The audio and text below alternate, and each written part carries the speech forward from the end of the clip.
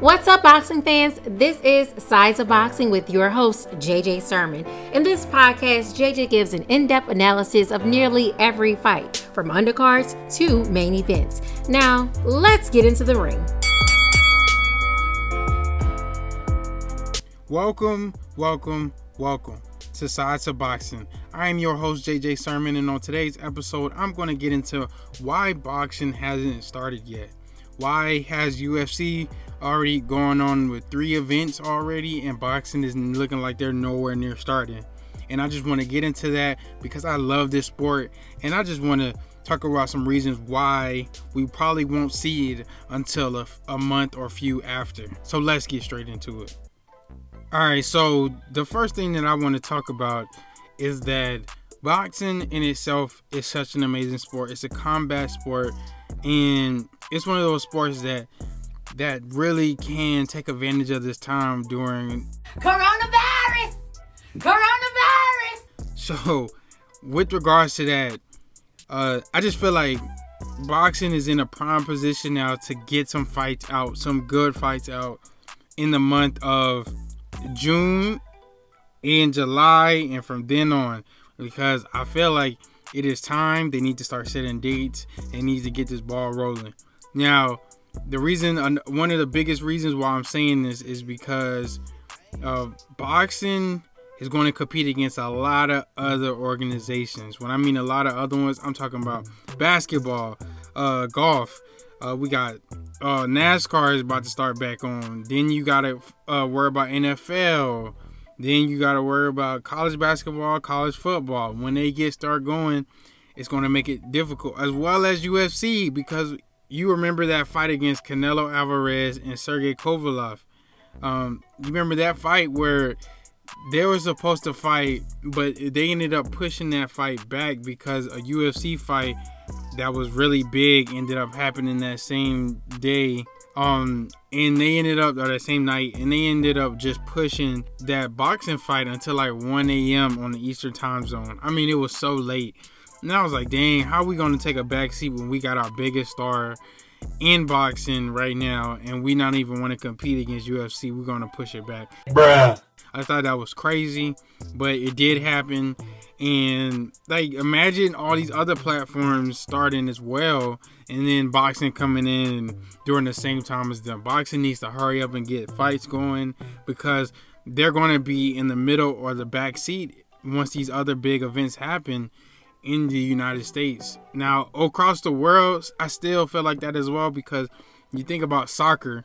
When soccer comes back, it's going to make some big headlines and people are going to get ready. Mind you, the games start more so in the daytime, but people still watch other programs from across the world. People still, in a sense, watch NBA, or people will still watch other platforms throughout the day, and they may not want to get to boxing by the time it starts if they're not already in some momentum to get to it.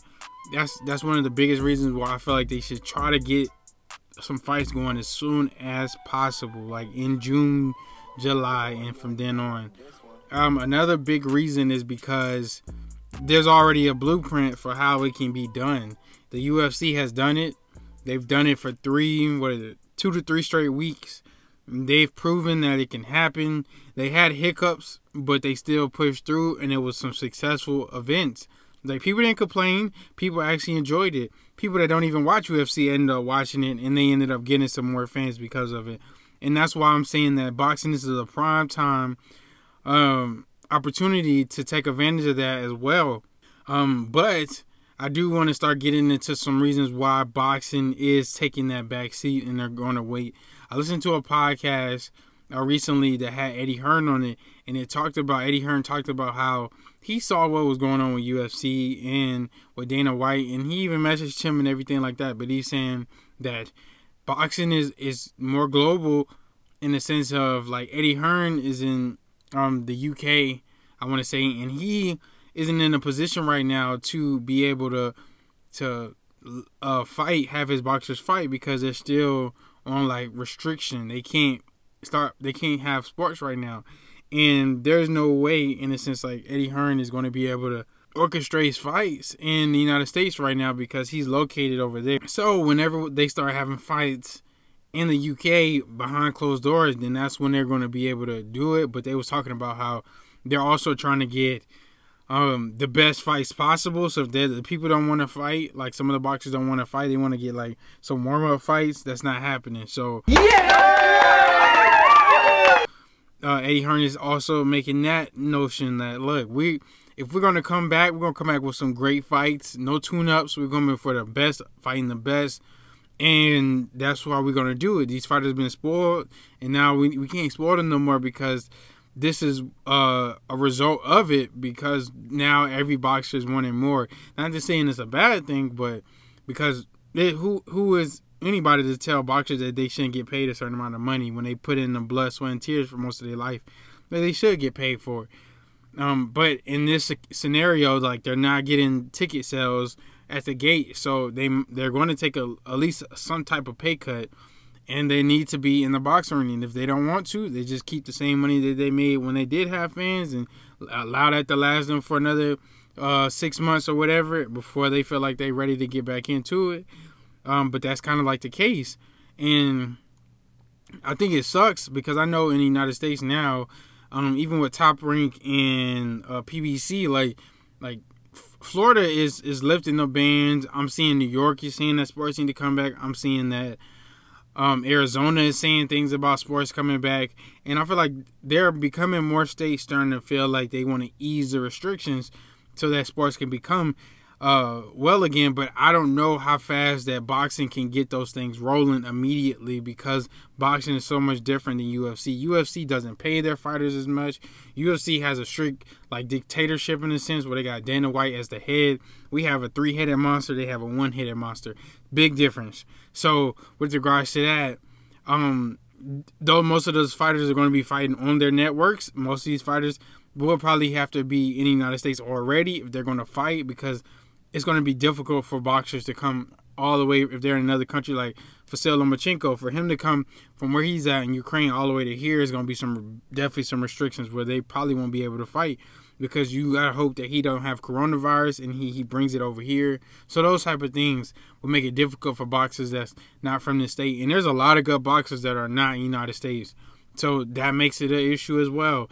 So it's just a lot. And then you try to break it down into making sure that they stay in the hotel, that you're washing them, that you're constantly making sure they take tests to make sure that they don't have it. And, you know, just all those small little scenarios, and then how many people are going to be in the arena when they do fight, and how many people are going to be there, how many people are going to get, all of them need to be tested to make sure they don't have it. And it goes, the list keep going on and on and on to make sure things work out according to the plan. And all of these promoters don't have the money like Dana White has. So it's definitely going to be a more difficult situation, because he can't give people private jets to fly out probably like every single time, some of these promoters. So, I mean, they may seem like they got a lot of money, but man, some of them are they willing to spend that and pay their fighters less and stuff like that? So it's just a whole lot of stuff that has to happen in order for boxing to get rolling. And then also another scenario, another reason why it's taking a little time is because they have to make sure that each of these people are safe.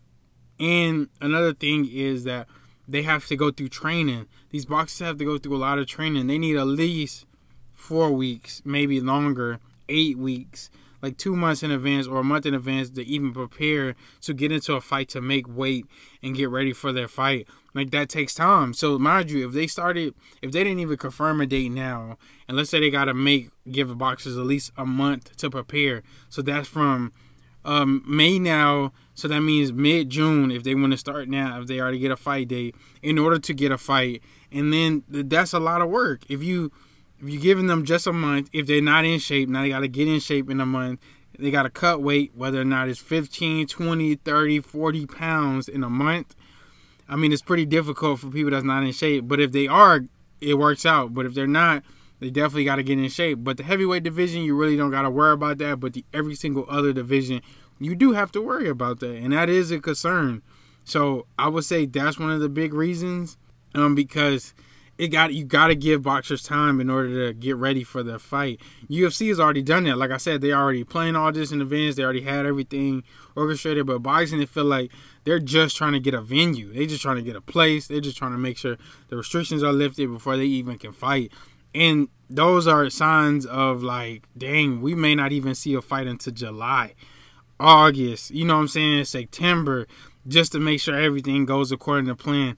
And let's be real, nothing's going to be perfect.